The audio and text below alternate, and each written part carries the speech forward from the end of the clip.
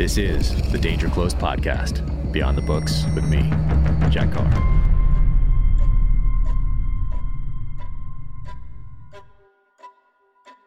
Welcome to the Danger Close podcast, an Ironclad original presented by Navy Federal Credit Union.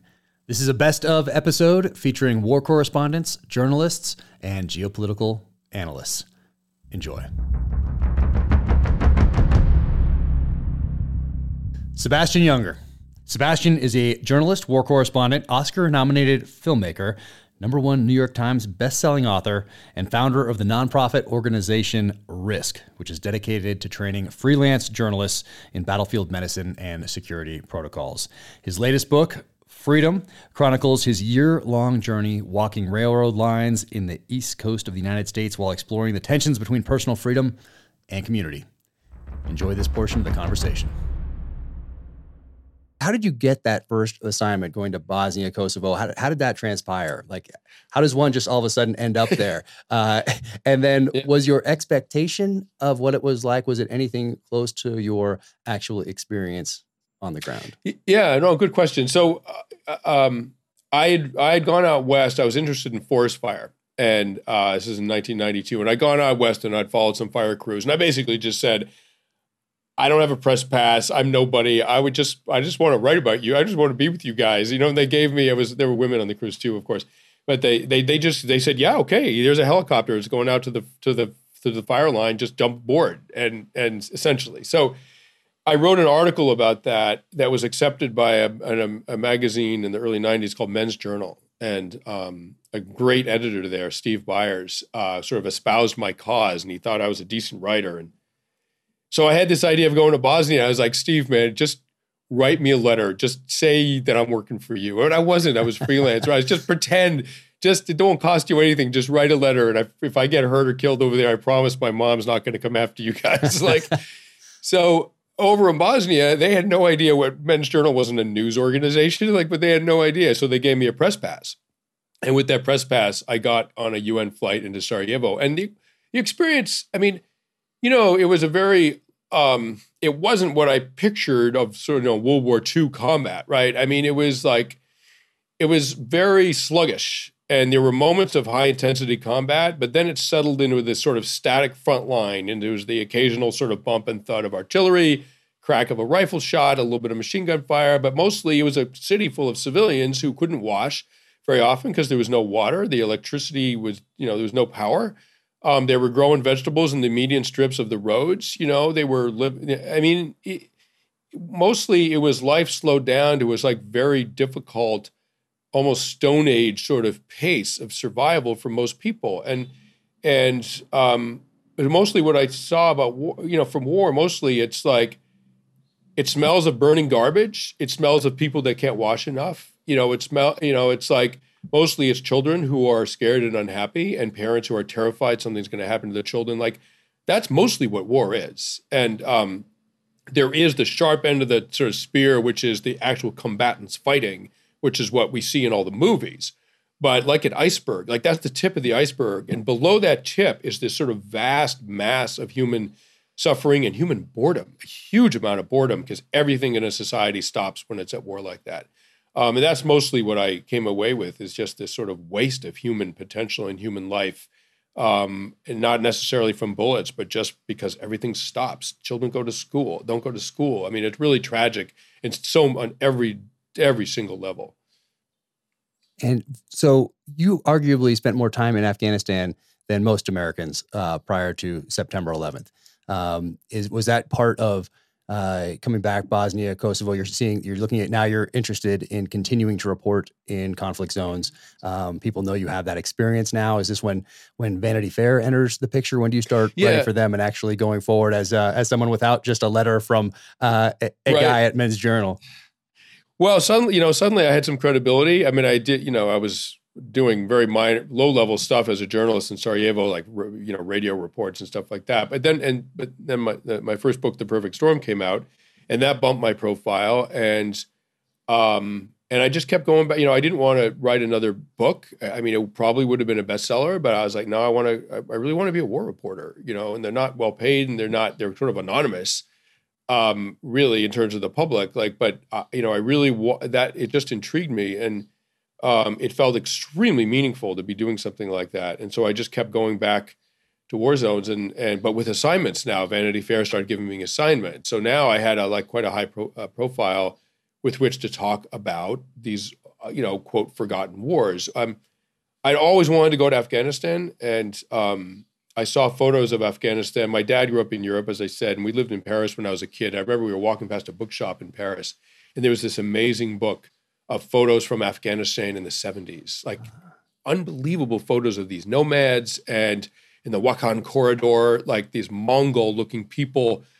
Just extraordinary. And I'm like, I've got to go. I was 12. I was like, I got to go to this country one day. And eventually I got my chance in 1996, just as the Taliban were taking over. We were shot at by Taliban gunners on the outskirts of Kabul in July of 1996. It's amazing. I remember growing up, some of my parents' friends after college had backpacked through Europe, and then they'd gone to Kabul. They'd gone through to Afghanistan. Right. It was a very popular destination in the, I'd say, late 60s, early 70s. It was on the hippie trail, right? I mean, it was all, you know, to India and Thailand or whatever. Like, it was on the hippie trail. It was an amazing place, and it's, you know, as you know, it's physically, geographically, it's just gorgeous. So it's beautiful. Stunning. It's like the American West. It's got everything, you know, and rivers and mountains and deserts and the Afghan people. I just love the Afghan people, and you know, their hospitality. I mean, beyond hospitality, like, we were getting shelled once by the Taliban in 2000. We were on a forward position, and it's a very bad situation. We had no counter batteries, right? I mean, we were just getting shelled with Katyusha rockets, and we had nothing on our side to shoot back, and so we just had to curl up in a ball until, like, they ran out of Katyushas, right? You know, that's not a good feeling. You know, there was no air power, there was nothing. This is way before Americans were involved. I was with Massoud, and I remember these fighters were trying to get around me because I was a guest of their nation and of their leader. And they were trying to get around me to protect me, you know, from the explosions. And I mean, we lost a horse in that, right? I mean, it was a bad situation. And their courage and their concern about me was so profound, it was almost embarrassing. I was like, no, I'll take my own shrapnel, thank you. Like, I appreciate it. But, it really was a stunning example of national pride and hospitality. It's such a beautiful country, and that's one of the questions that I was gonna ask was about that beauty juxtaposed with that violence. And as a reporter, not someone who is on a side actually fighting, but reporting on that conflict, and someone who is very active and who spent a lot of time outdoors and obviously thinks about freedom. What when you juxtapose the beauty of that land and a mountain people that have repelled invaders for centuries. Most recently, obviously, us, Soviet Union, the British. That juxtaposition, when you reflect on that beauty and that violence, what stands out to you? Is it that juxtaposition, or does one or the other sway things for you when you look back on those times in Afghanistan? You know, most of the world is gorgeous in its own way. You know, and, you know, we've created urban environments that I would say aren't exactly gorgeous, but the people who live there, it's their home, right? And so really the most profound beauty there is one's home and one's people. And that's what people are fighting for. And that's sort of why I wrote the book Freedom. I mean, freedom, people will die to protect their community. People will die, obviously, to protect their children. And people will die for freedom. And I'm not talking about, you know, modern day America where that word is so loaded and used in so many ways. I'm talking about for the past 100,000 years, like the ability to be self-defining, to not be under the unfair or cruel control of a greater power is something that people are like, throughout history, are like, you know what? I might die doing this, but it's better than living unfree. And so to me, it just begged a book about it. And what I would say about the Afghans is, yeah, they fought the Brits. They fought the Taliban. I mean, the Northern Alliance fought the Taliban brutally, right? I mean, they were outnumbered 3-1. And the whole northeast part of the country, because of Massoud's brilliance, they managed to keep free.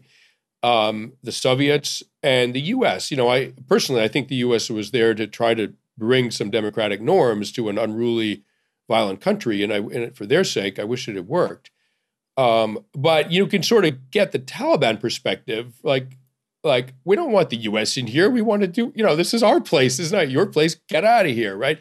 So on a very basic level, and I loathe the Taliban because they are anti-human rights. They are, in a lot of ways, anti-freedom. But I totally understand from their perspective, they were fighting for their own version of freedom. And when people do that, they can be unbelievably brave. Like, I mean, we're like, I don't care if I die, but this is not happening. I'm not going to let this happen on my watch. And so one of the things I wanted to do in my book is look at the commonalities between underdog groups that were successful in preserving their autonomy in the face of a greater power.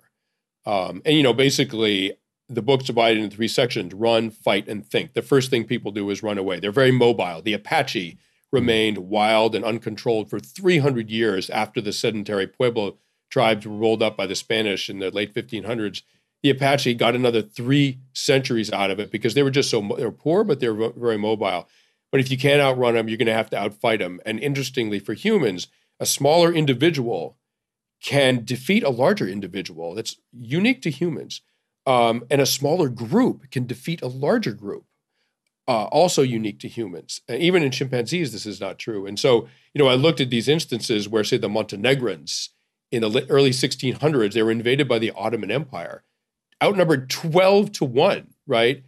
And without artillery, without cavalry, and they just handed them their hat, right? I mean, they destroyed the Ottomans over and over again.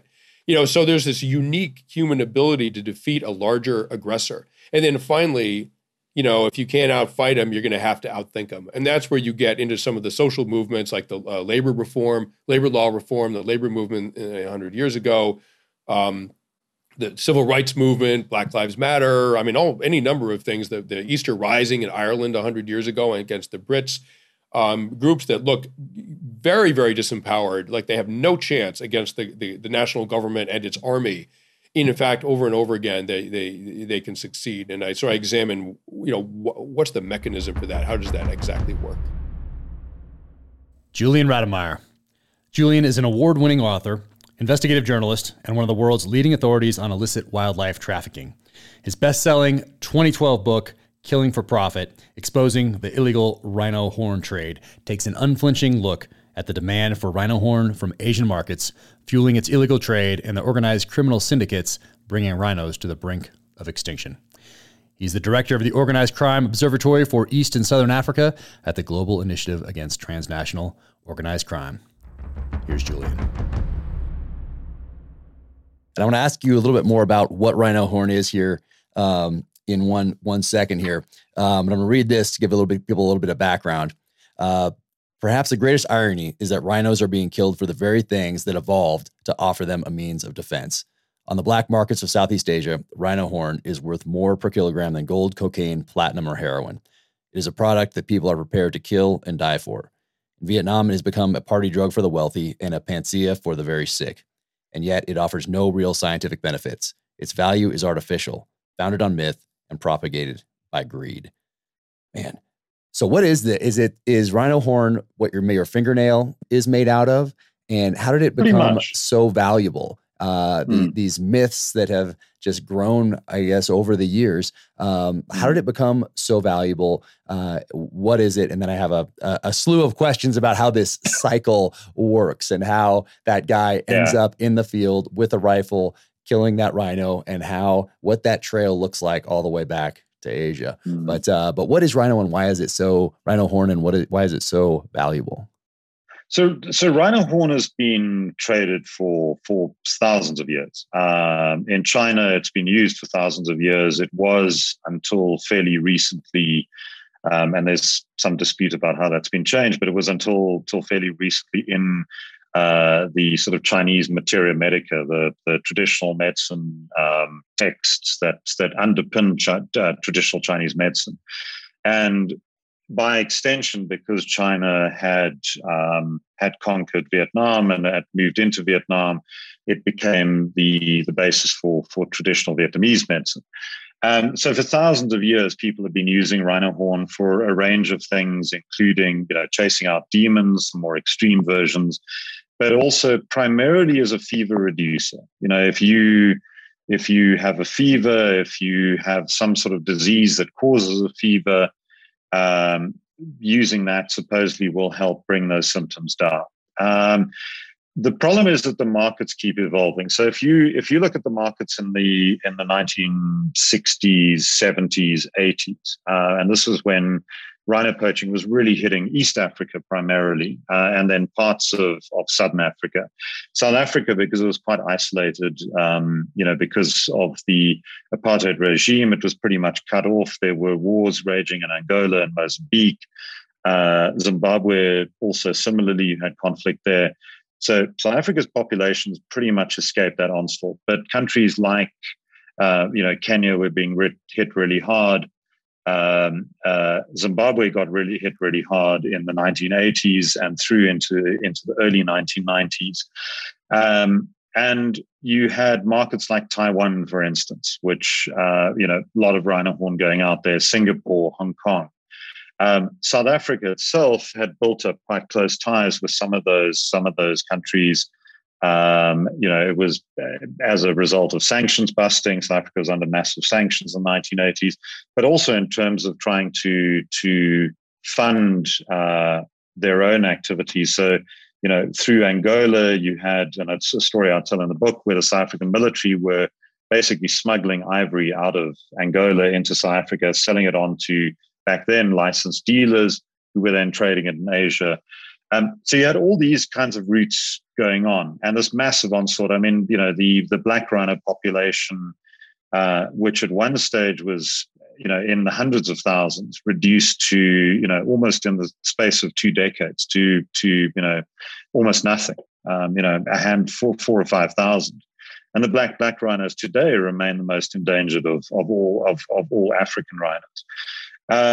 So those markets kept evolving, and no one really knows why. It's one of the key mysteries, and one of the key unsolved mysteries. Why did Taiwan suddenly become an area of demand for rhino horn? Or why did Yemen in the late 70s with the oil boom, and that's potentially a hint, become a demand for rhino horn, which would be used in Jambiya daggers, these traditional daggers that many guys in Yemen wear?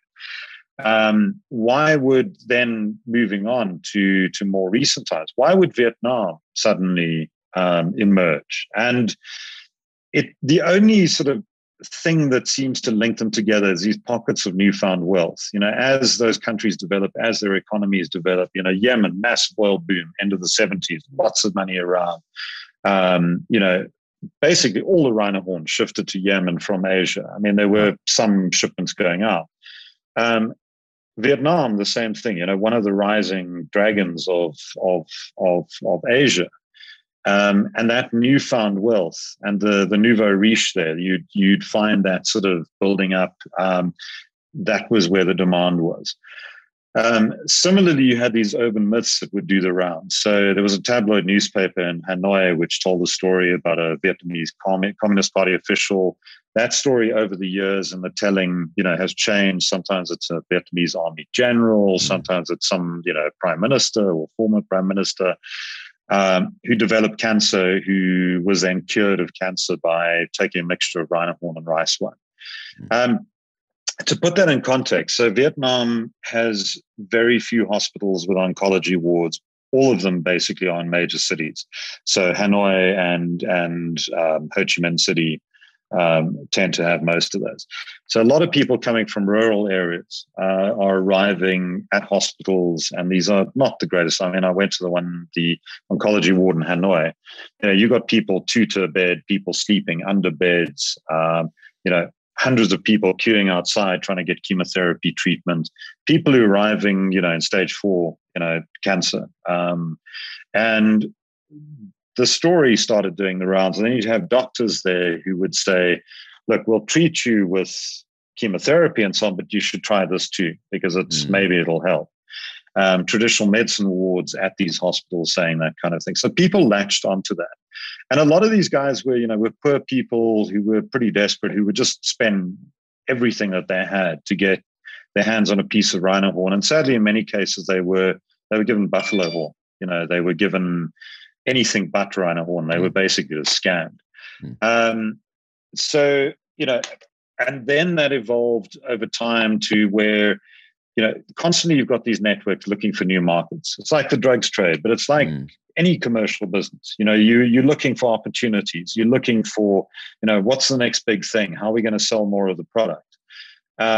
So Rhino Horn then morphed into a party drug where, kids were drinking it as a hangover cure in nightclubs. It became a status symbol for the very rich. So there's a banker, guy who was vice chairman of Sacombank, which is one of the second largest bank in Vietnam.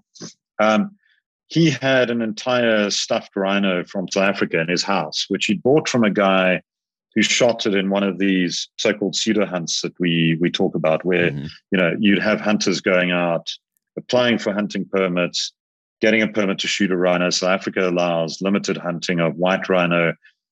There's a quota of hunts for black rhino, and that's meant to benefit conservation. So five black rhino a year. This guy had come out, got a hunting permit, shot the rhino, had a taxidermist stuff it, took the whole rhino back to Vietnam, and then given it to this banker as a housewarming gift. And with a little card saying, "Here's to your happy new home. Hope this brings you good luck." So the guy had this rhino in his living room.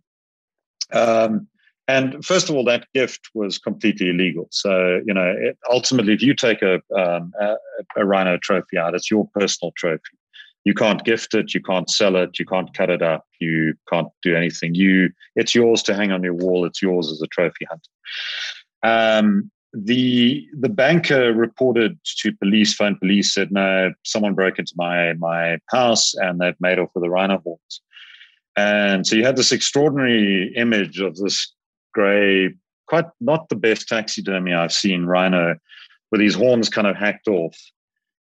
Someone made off for them, and the cops there are looking into that. But no one's actually asked the question of how did this banker actually get the rhino, and what was the motivation of the guy giving it to, and what happened to the guy who actually did that. So those kinds of bizarre things. So you'd see rhino horn becoming this status symbol. Guys putting rhino horn on a mantelpiece or as part of a shrine. People giving chunks of rhino horn as gifts. And then that again morphed into rhino horn as an aphrodisiac being sold. So rhino horn wine, which was a newspaper myth. It was a 1950s, if I remember correctly, sort of newspaper myth that was created that people were using rhino horn as an aphrodisiac, and a Western sort of newspaper myth. But the syndicates made that real, so they started selling this, this aphrodisiac rice wine.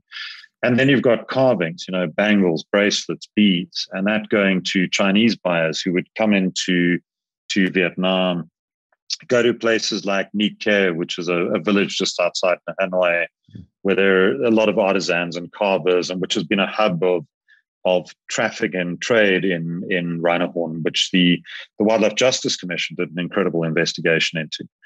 So you've got these constantly shifting markets, and you've got the guys on the supply side here in Africa who are trying to counter this, and then you've got this market in Asia which is expanding, changing.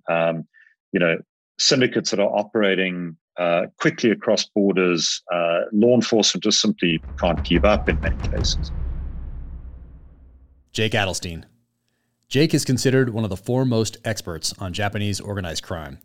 After graduating from university in Tokyo in 1993, he became the sole non-Japanese journalist at Japan's largest newspaper.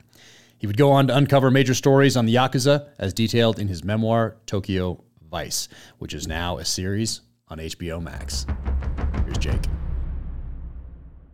How did this all come about when you found out about the liver transplant, UCLA, money laundering, Las Vegas, FBI trying to get in? I mean, it made sense, like why the FBI would help an organized crime person come to the United States for a life-saving procedure. But then it didn't really work out the way that they thought it would. They got played pretty good. No, the FBI got really screwed on that. Jim Stern, who is one of my favorite former special agents, I think I wrote a small little book about him on Amazon called Operation Tropical Storm. Funny guy, and he was like, "Yeah, get get the information and then give them the deal. That's informant 101. They should have dangled the fucking liver over his head and been like, cough it up, Godo, or no liver transplant for you. Right. So, the first time I heard this story, I was working on this case about a guy named Kajiyama Susumu. And Kajiyama Susumu had created a network of loan sharking companies in Japan, and Japan has a serious problem with like these consumer loans and loan sharking companies. It ties into the suicides, doesn't it? Yeah, it definitely ties into the suicides, because some companies, the company president will take out a life insurance policy in which he's the beneficiary. That is considered collateral, an asset of the company, because in Japan, if you kill yourself, there's still a payoff. There's a number of years have to go by, but if someone commits suicide, you do get a payoff. It used to be 1 year. Now it's like 3 or 4 years. But this guy Kajiyama made, close to $1 billion. And some of that money he laundered in Las Vegas at the MGM Mirage and other casinos. And when I was working on that story, someone casually mentioned this Yakuza guy called Cyclops that, Godo that used to go to Las Vegas as well. And as a matter of fact, that, he hadn't been back to the United States since he got a liver transplant at UCLA. And I was like, how could this guy get a liver transplant at UCLA? He was infamous. There's no way he could get through customs. I mean, I figured at the start of the story was that he must have bribed someone. Or he'd gotten adopted by someone and changed his name. This is a thing you can do in Japan if you want to vanish. You can get someone older than you to adopt you, and you can change your last name. Then your passport changes, then you can sail through the U.S. Customs. But that wasn't the case. And I kept on that story for years and years. And then in 2007, there was this one cop at the Kitazawa police station who was downloading porn onto his computer with a file exchange service called Winnie. And to download things, you have to upload things. So he was downloading all this tentacle squid porn, and he accidentally designated his upload folder as the entire database of the Metropolitan Police Department on the Yamaguchi-gumi, which was the organization that Godo was a part of, and a big section on Godo himself, including his travel records. Oh, geez. And when that went on the net, as soon as I heard about it, I called a friend of mine who's much more adept at these things. And I'm like, dude, I need you to download this for me before it disappears and put it on a hard disk, which he did. Wow. And going through that was like, we're talking gigabytes of data. I think it took me weeks, months to find the things that let me put two and two together and realize that, okay, this guy got into the United States because the Bureau let him get in. The liver transplant and all that stuff was arranged at UCLA. The feds didn't have any part in that. He negotiated that on his own. And it's very clear to me if you actually read the UCLA's internal report, which I may publish someday, on what happened, that there was no way he should have been bumped to the top of the line like that. Yeah. And not only did he get in, but 3 other Yakuza got liver transplants at UCLA, jumping ahead of other people that definitely should have had them. I mean, these are scumbags. I mean, responsible for, death and murder and drugs and human trafficking. And the fact that they were moved to the front of the line and U.S. citizens died who could have gotten those liver transplants is quite appalling. Wow. What do you think? They made some donations, perhaps? Oh yeah. They made a lot of quote unquote donations. Yeah. Yeah. Trackable, at least to go to at least $200,000. Yeah. Who do they think they made those to? Or do you know who they made those to? They made one to the UCLA. And then I think they set up a Godo wing. You can actually see it, photos of it. No way. I think they paid to the hospital itself because the private citizens at least $100,000, and I don't want to get myself in trouble here in this litigious society, but I have a feeling that there may have been some substantial rewards that went to the surgeon who had a significant say in who got to go and who didn't get to go. But I don't know. Yeah, it's a possibility. Yeah, it seems. Yeah, man, that's wild. Man, and then you decide to write about this. even after being warned off. And there's some the chapters in here on the sex industry are pretty eye-opening, the whole culture there, and then your sources and how you develop those sources and how you get information. A lot of late nights, a lot of alcohol, a lot of cigarettes. But those are fascinating. But when did you decide to write the book? And is it looking into human trafficking that really made you? I know you talk about that, about being the time when you start to get a little burned out on what you're doing. Is that what spurred you to write the book and then move on from what you were doing there? I think we have a common friend who introduced us, who was also working on this project for the State Department about human trafficking. Mm-hmm. And they wanted what I would call not victimology. The Bush administration really was down on human trafficking, which is, of course, it's an appalling thing. And Japan was ambivalent. I think they just didn't have any laws on the books. They didn't care. And it was set up so that it was very favorable to human trafficking, which is why Japan was a huge transit point and a huge destination point. So they wanted to know why that was, who was responsible, who was corrupt, what organized crime roles played, what immigration offices were letting these people through, why wouldn't Japan actually put anything on the books? And so while I was working on that, a friend who was a prostitute and a source started looking at a firm that turned out to have been one of Goto's front companies, and she disappeared.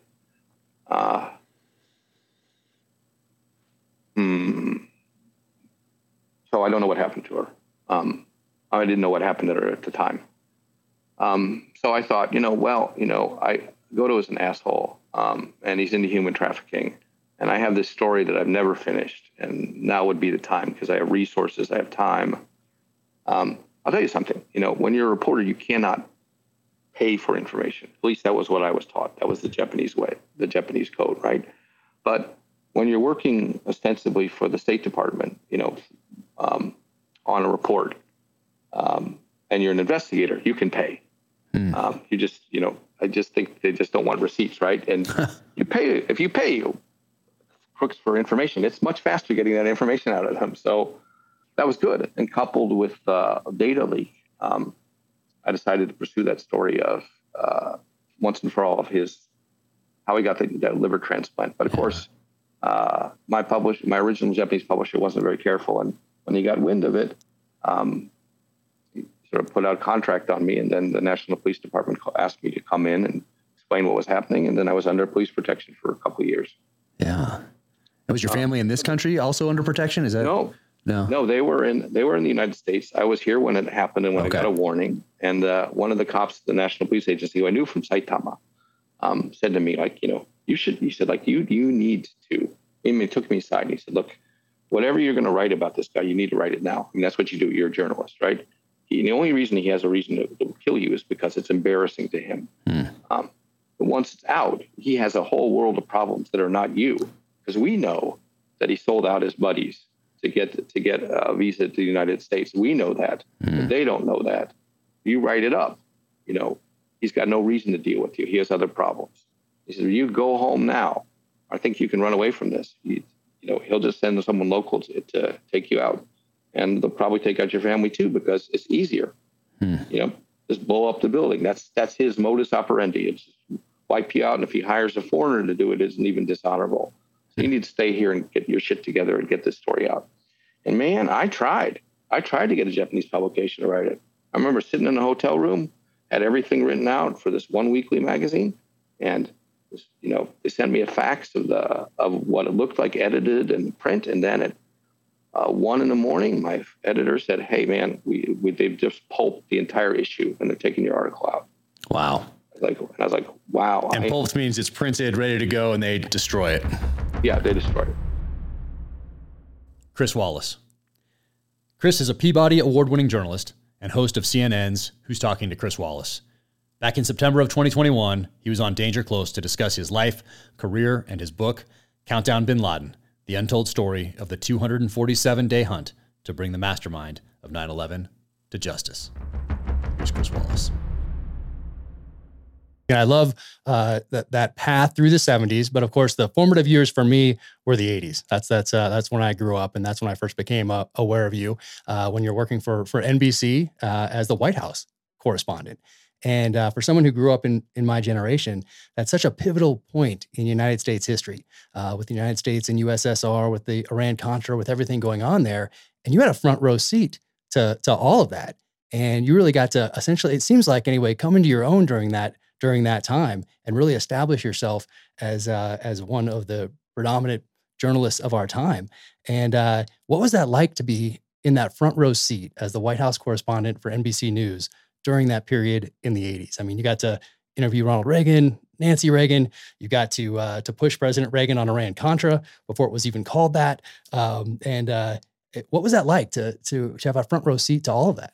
Well, it was terrific. As you say, 6 years, the chief White House correspondent for NBC covering Ronald Reagan in the White House. And it was a wonderful forced education because one day you would be doing U.S.-Soviet relations at the height of the Cold War with Reagan and Gorbachev. The next day you might be doing something going on in the Middle East. The next day, the budget or Star Wars or something else. And so over the course of 6 years, you learned a lot about a lot of things. You went all over the world. I went to all 4 of the Reagan-Gorbachev summits. I went with Reagan to China in 1984, this lifelong Cold Warrior in Tiananmen Square with Deng Xiaoping. It was a wonderful forced education. And the funny thing is, I've been in the business literally, I can't believe it, a half a century. I started in 1969 and now we're in 2021. But those days, those 6 years covering Reagan in the White House are still so vivid. And I can remember so much of that in great detail. So it's incredible. I hope one day you take all this and put it all into a book with lessons learned and advice to future journalists and future generations.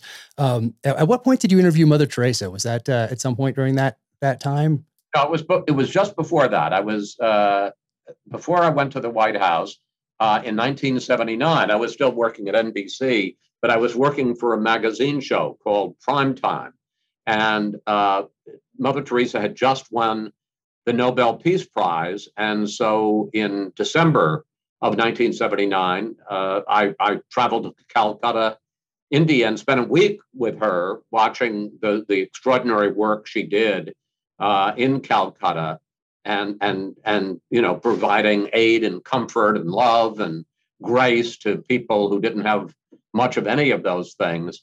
And that clearly was one of the highlights of my life. I whether you were religious or not, she just operated on a different spiritual plane than anybody I've met before or since. Is that the one interview that stands out as the most uplifting and inspiring of your time in journalism?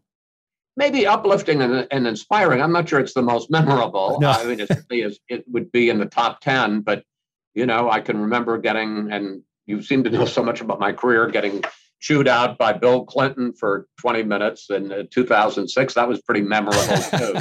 Not particularly uplifting or inspiring. And, a lot of experiences with a lot of politicians over the year, up to and including Donald Trump. Right. Were the Trump interviews and the Putin interviews, would those be your most contentious interviews of your career, do you think? Clinton was certainly the most contentious. And this goes to something which, I get criticized a lot because I like to play it square. And so therefore, some people on the right will say, oh, he's a liberal. And the answer is, I think if you look at my interviews over the years, I've been an equal opportunity pain in the neck, whether it's to Republican conservative presidents or liberal Democratic presidents. In the case of Clinton, it was in 2006. He was out of office, but he was running the Clinton Global Initiative. And I was able, and it wasn't easy since I was at Fox by that point, to get an interview with him.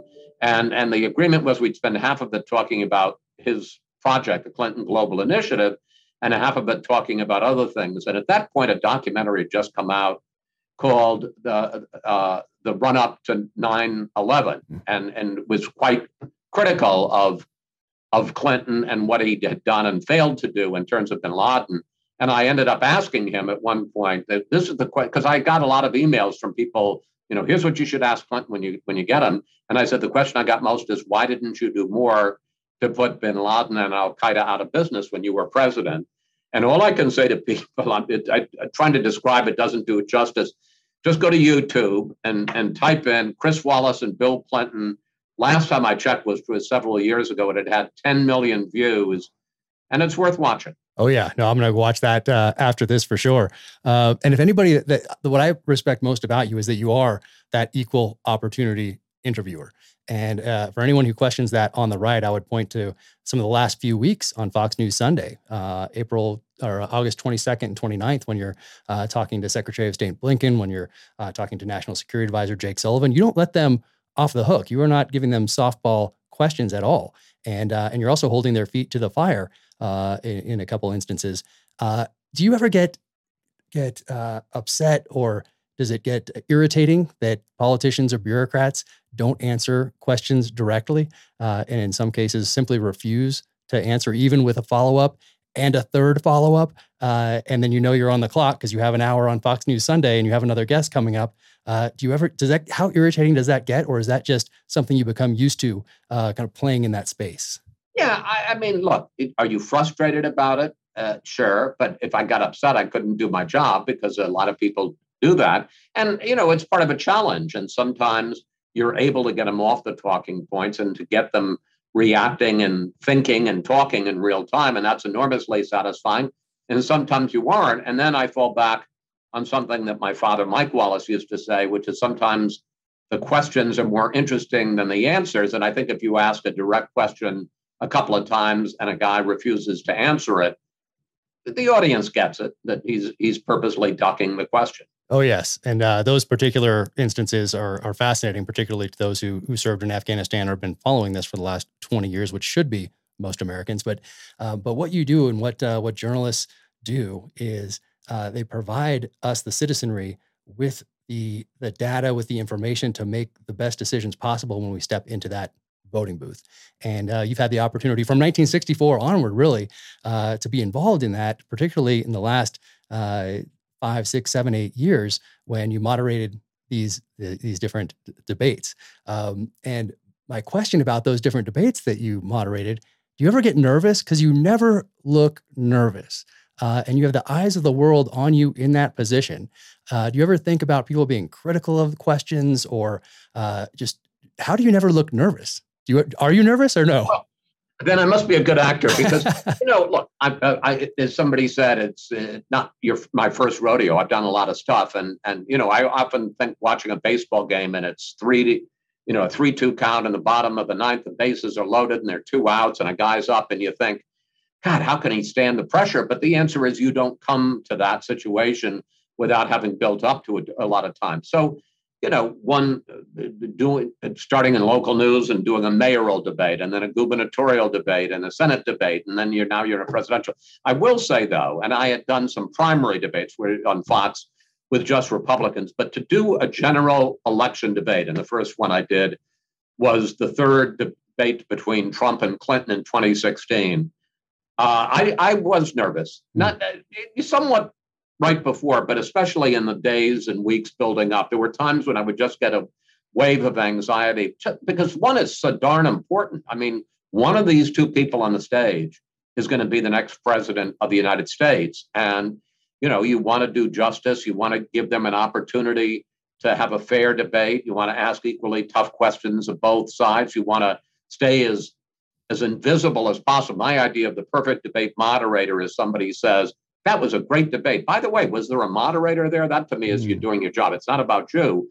But there are times when I would just think, I don't know that I can handle this. 80 million people watching, but you rise to the occasion. I'll tell you one quick story. So I was just about to do the 2016 debate, and the debate commission, the presidential debate commission, the two commissioners were talking to the crowd and telling them to be quiet. And I was just off stage in the wings.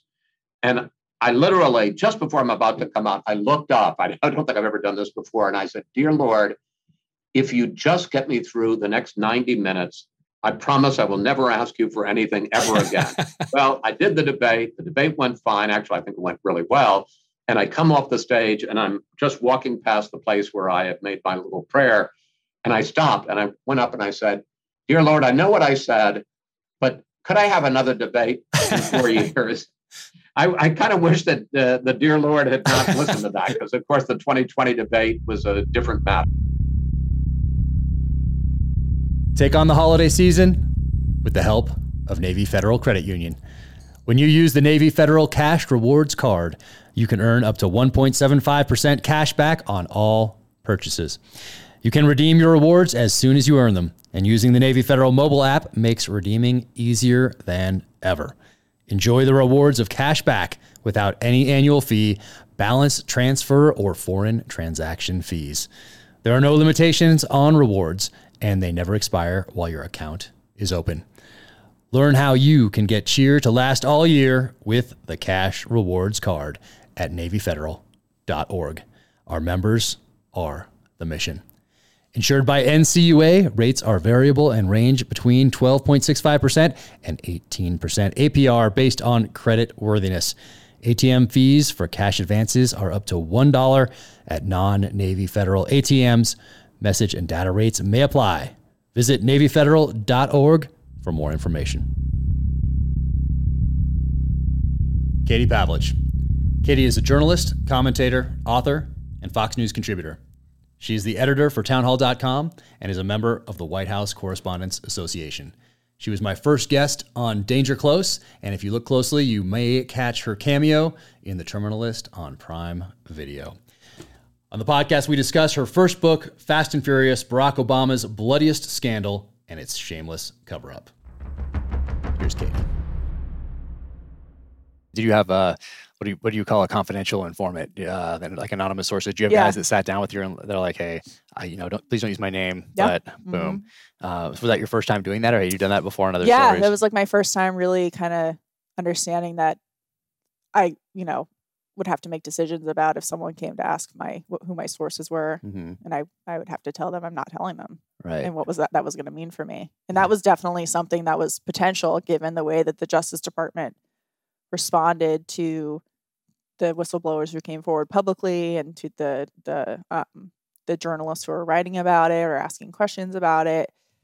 That never happened, but it was definitely like, okay, this is a serious situation. It wasn't just like some political operative coming to me with dirt and saying, I don't want to be named because it might ruin my career or something. It was like people with real information who would be in danger if you published their name or gave something away, like in a detail that made it obvious who you were talking to.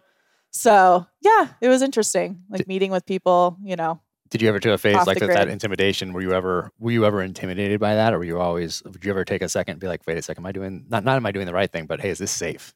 Like what I'm doing? Yeah, for sure. Yeah. Yeah. But that's, it's part of the job. Yeah. So that's wild. And then I think you look back at things that you do and you're like, that could have gone very wrong. Yeah.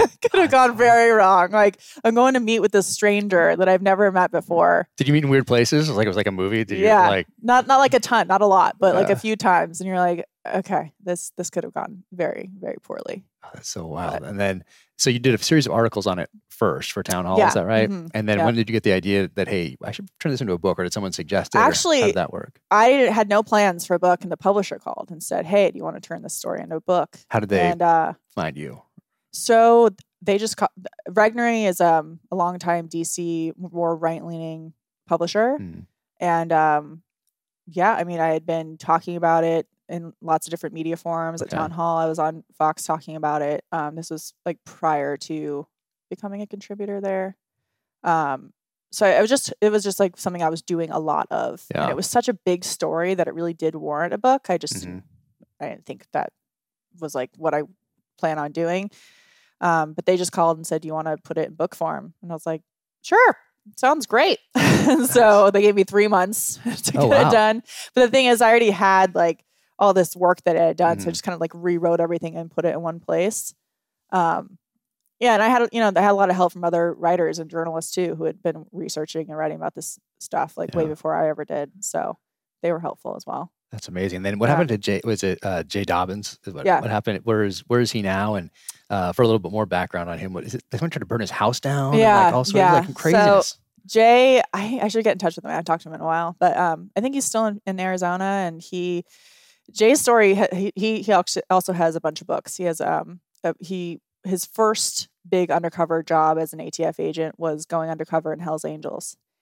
And the first day on the job ever for him as an ATF agent, he got shot in the chest and almost died, in a trailer park.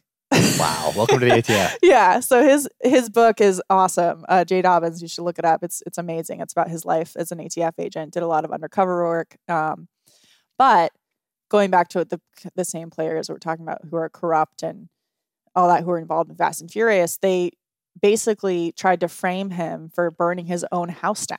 Yeah. And he sued them for over a decade over it. Jeez. And I've written a lot about it. You can see it. I can send you the link or something, but the story is just crazy. Like his house he was undercover with Hell's Angels. He gets found out that he's an operative.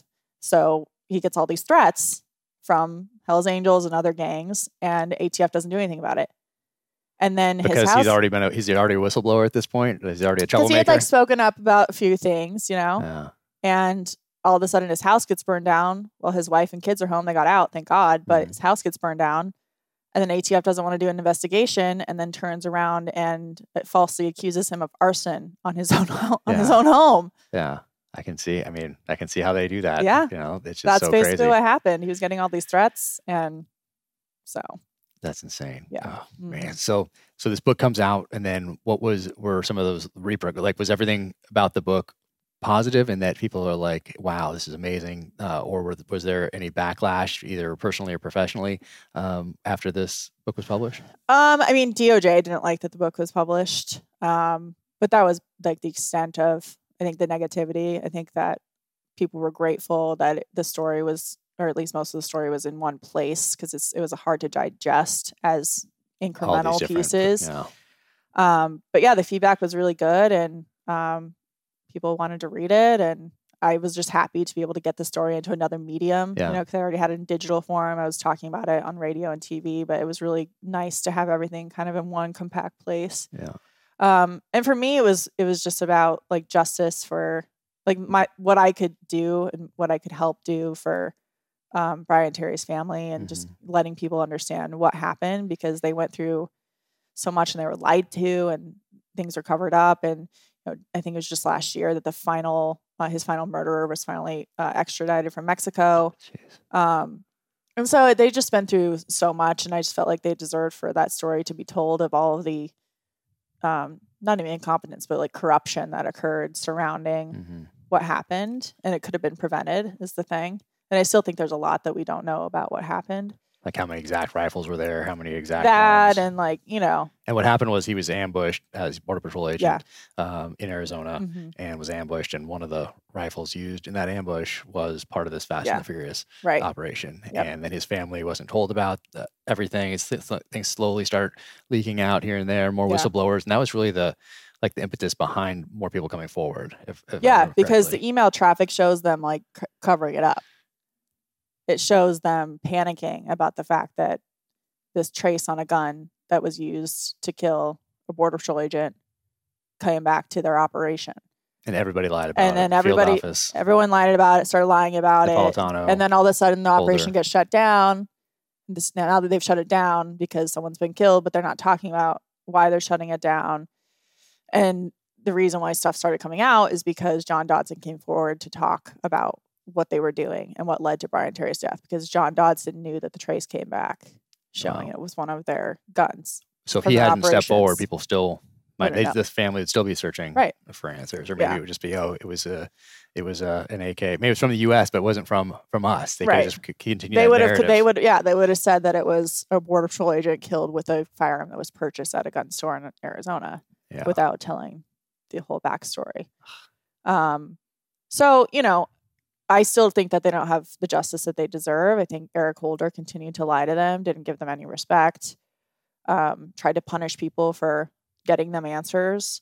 But, this was my small way to contribute to trying to get some kind of accountability. And I think we got a little bit. I mean, Holder will fail up as well. But, he's the only attorney general to be held in contempt. So that's something small. And was that from Daryl Ice's questioning? His investigation. Yeah. So it was a lot of information. And, every time they would ask for documents, they'd come back with I think I have some in here. It was pages just black ink where they just wouldn't, and Eric Holder continued to deny under oath that he had nothing to do with it. He didn't know anything about it. But then we find memos with his name on it, talking about the operation, and he denied all of that also while they still have this narrative going that Mexico has a gun problem because we're the source. Yeah. So he obviously knew about it. And then it actually went into the White House because, people in the White House are working on Latin American issues. We're having meetings, and it's just a lot more that we don't know. And then once the name of the guy in the White House came out who was associated with this operation, which the White House denied they knew anything about, they sent him to Iraq and put him at a desk and took his phone away so no one could talk to him. Wow. They shipped him out. And then Obama said that he didn't know anything about it, but then all of a sudden he's invoking executive privilege so that nobody can see the documents that Congress wants. Yeah. But yeah. So crazy. So this is the book right here. Yep. And I love the cover. So who did your cover? Is that your publisher? Regnery did it. Yeah. That is an awesome cover. Yeah, it's a great cover. Love the AK. Yeah, it's sweet. And it's the Mexico flag. Yep. Colors cool. on there. Yeah. So they did an awesome job with that. And then follow on to that was cool. Assault and Flattery. How many years did that come out after this? When Assault and Flattery was 2017. Yeah. So a few years after after this one. So that one is out there too. Yeah. My it's wife very has it right different. now. A very different book. and going forward, what are there plans for another book at any point? I have some ideas. With the news cycle, when I wrote this book, media was very different, even just 10 years ago than it is now. And now if you're writing a newsworthy book, things just move so quickly that by the time you get it published, it's old. So there's this struggle about, how you kind of write that, at least for me, just, how to kind of change your writing style to fit with the times and how quickly things need to be out and that kind of thing. But I have some ideas. Yeah. If you love America, then Black Rifle Coffee Company has you covered for the holidays. Go to blackriflecoffee.com. Check out all the gear, merch, apparel, and coffee roasting equipment. Once again, blackriflecoffee.com. I am a member of their exclusive coffee club, and I also get this big bag right here of Silencer Smooth delivered every month. You can go click on your favorite roast and set your schedule for delivery, and then bam, there it is on the front doorstep every single month. It is absolutely awesome. Go to blackriflecoffee.com, veteran founded, veteran run. Go check them out. blackriflecoffee.com. Peter Zeihan. Peter is a geopolitical strategist, renowned author, speaker, and consultant. His firm, Zeihan on Geopolitics, provides custom analytical products to a vast array of clients. In May of 2022, he was on Danger Close for a conversation about the events in Ukraine and his latest book, The End of the World is Just the Beginning, Mapping the Collapse of Globalization. Here's Peter. I want to jump into Ukraine because you talk about it in here, and that's where I focused when I was writing that second novel, because that's what I was writing about. But man, you must be very busy right now because you predicted what is happening now back in 2014, and you're not just saying you did. It's right here. It's in print. You can look at the date in here and be like, oh, wow, it's amazing. And not only did you predict what was going to happen, you predicted the exact year. You say they have 8 years to continue to field this army because their population is in such a rapid state of decline. They have about 2 generations left as far as ethnic Russians go. Outside of Russia, Ukraine is the largest population of ethnic Russians out there. But you predicted 8 years. And where are we right now? We are right there in that window. So how did you get to that conclusion back in 2014 for everyone listening? And then what did you think in these last few months in the lead up to what's going on now? Well, everything I do has two themes: deglobalization, as the United States backs away from guaranteeing security that makes global trade possible, and depopulation.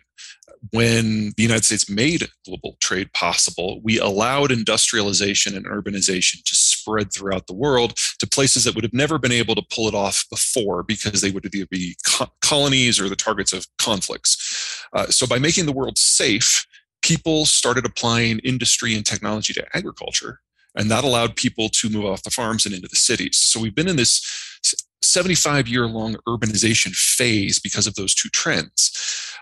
When you move from the farm into the city, you start having fewer kids, because when you're on the farm, kids are free labor. And when you are in the city, kids are really, really expensive pieces of mobile furniture that take money from you. I'm familiar. We're not stupid. We can do basic math. So we've gone in 2 generations from the average woman in the world having more than 5 kids to less than 3. And different countries have moved at different speeds. But as a rule, the poorer the country was in 1945, the faster this process has happened. The later adoptees of industrialization and globalization get to learn from everything that everyone has done before. And so in the case of China, they have gone from a rural system where the average woman had 6 kids to an urban system where the average woman has like 1.2 now in less than a lifetime. So they're going to be the first country, one of the first countries, to face a complete population crash. In the case of Russia, it was a little bit slower, but it started earlier with World War I. And by the time we got to the post-Cold War collapse, the birth rate fell so far that the Russians now, today, are simply not able to arm their or to man their army. So this is their last gasp. This is their last chance if they're going to rewrite the borders. And that brings us back to geography. Because if you look at a map of Russia, the population lives in kind of this sideways V going from the European side to the Asian side, getting thinner as it goes. But there are no natural boundaries around it, no oceans, no mountains, no deserts. It's a lot of open territory that the Mongols crossed, the Germans crossed. They've been invaded 50 times. But all 50 of those times, the invader has come through one of 9 gateway territories, like the Polish Gap or the Bessarabian Gap. So the Russian plan is, with this last chance they have, to forward deploy to those gaps and plug them before they lose the military capacity to even try. So this was always their last chance. And Ukraine was never the end of it. It's actually step 4, I would argue, after things like Crimea and Georgia and Nagorno-Karabakh and Kazakhstan. And it's not the end, because they still have to get to Bessarabia, they still have to get to Poland, they still have to get to the Baltic. So when they're done with Ukraine, we still have 6 more countries. So I think, was life expectancy in Russia still, is it 59-ish, 58, 59? We don't have good data anymore. Yeah. They really stopped reporting that several years ago. They started just fabricating stuff. But as of the last time that they reported data that was somewhat trustworthy, it was 59. Average age of male mortality, is now below the retirement age. And there's not a lot of leadership left. We're in this weird situation because of the demographics that they now have a total national elite of probably only about 150 people. Wow. And so every time one of them slips in the shower and falls on some bullets or chokes on a chicken bone or whatever it happens to be, it's a national crisis, because these people are irreplaceable. They're survivors from the KGB cadre from the late Cold War. They haven't trained up any new ones. They haven't had the institutional capacity to do that. So here in the United States, our elite is over 2 million people, because you can get into it from business. You can be a public servant like Biden. You can do a reality TV show and get elected like Trump. You can be in show business like Reagan. There's any number of ways, and it's a very churny, regenerating system. The Russians do not have that. So this is their last chance in terms of demographics, in terms of economics, in terms of military, in terms of leadership. They have to do it now. Jeez. And do you think is President Putin or that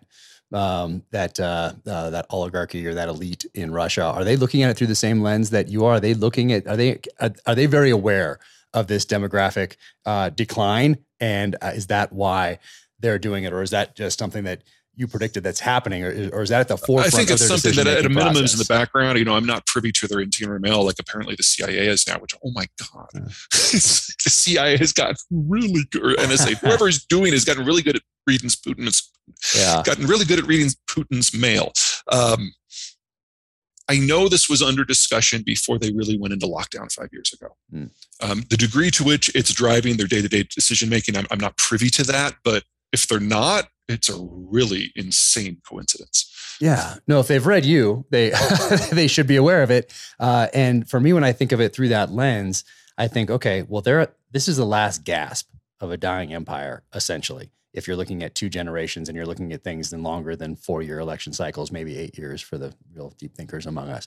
So if you know that your country essentially is done in 2 generations and your army has a lot less time than that, it seems like you'd feel like you're backed into a corner and you have no other option essentially other than to invade this country that has this ethnic Russian population and that has this history that is so very tied to your country.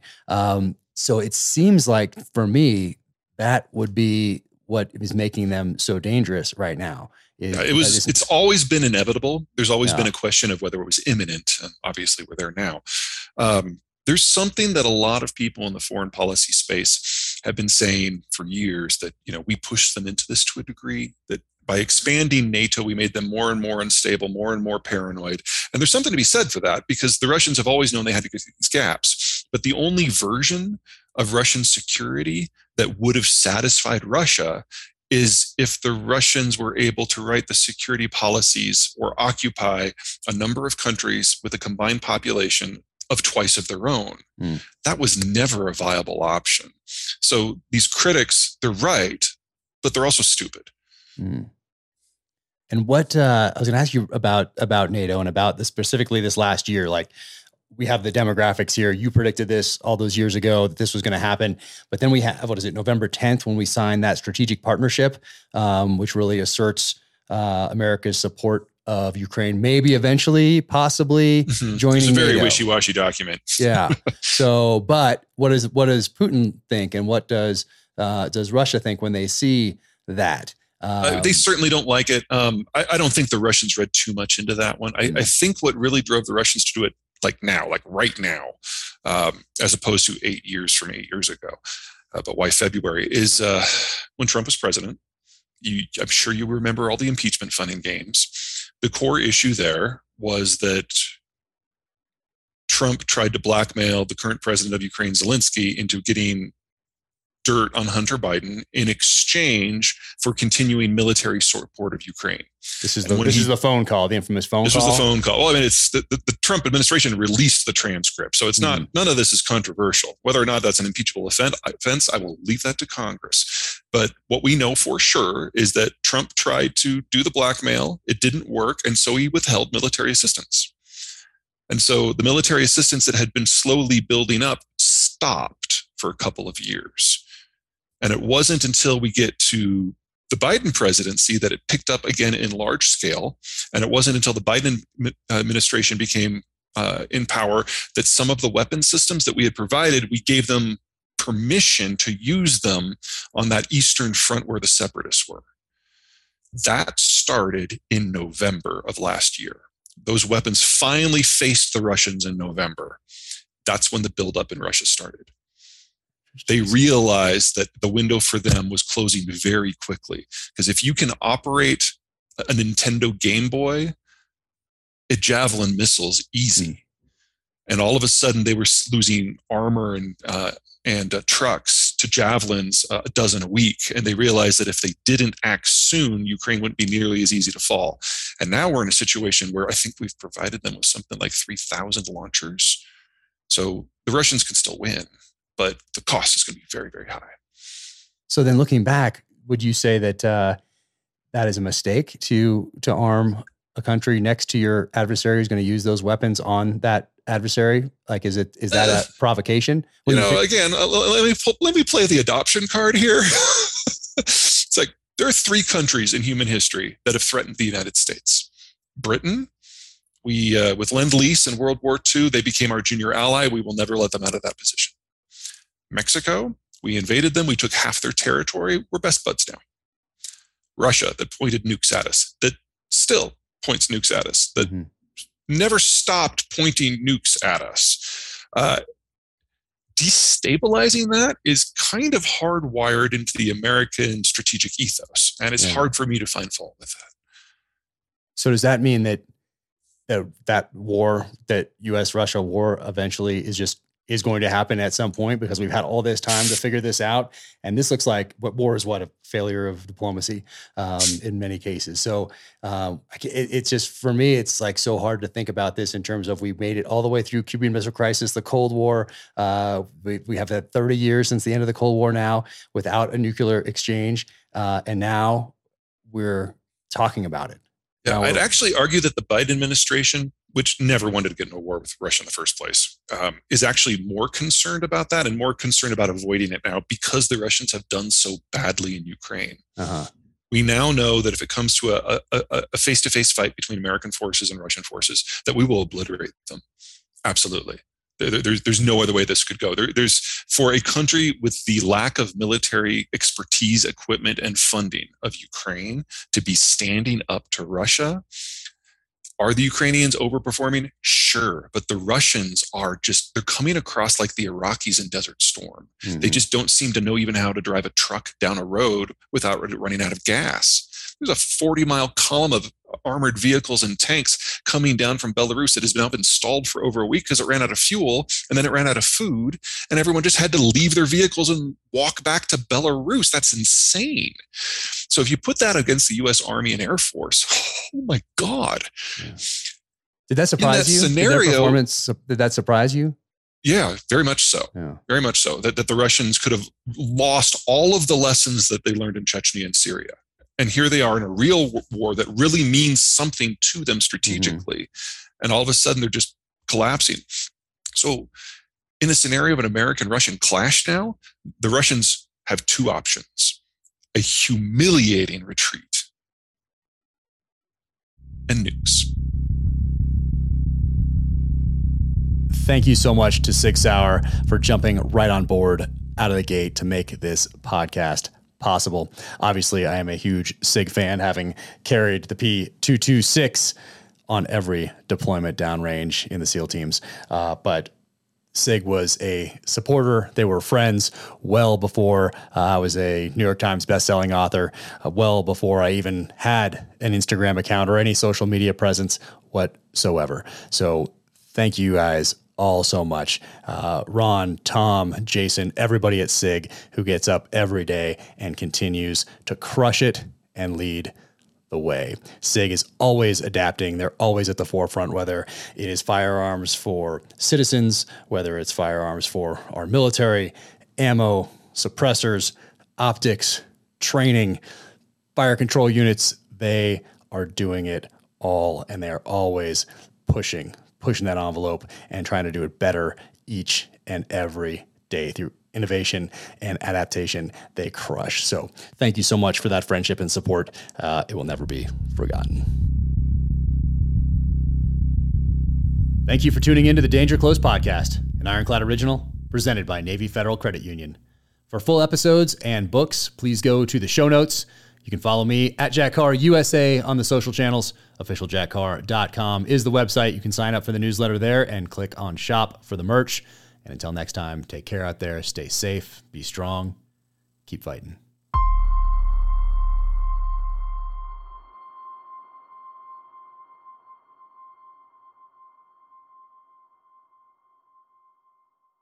My collaboration with KC Cattle Company is out now. Kansas City Cattle Company, veteran owned and operated. There are 2 exclusive Jack Carr bundles. One is for the whole family, and that includes their award-winning Wagyu uncured beef hot dogs. And a second bundle option, which is my favorite, includes something special: a massive Wagyu tomahawk steak and a Cross Tomahawks branding iron. So you'll be able to add the Cross Tomahawks logo to all of your steaks. It's awesome. And you can go to officialjackcarr.com, click on shop to check that out. But hurry, because they are going fast.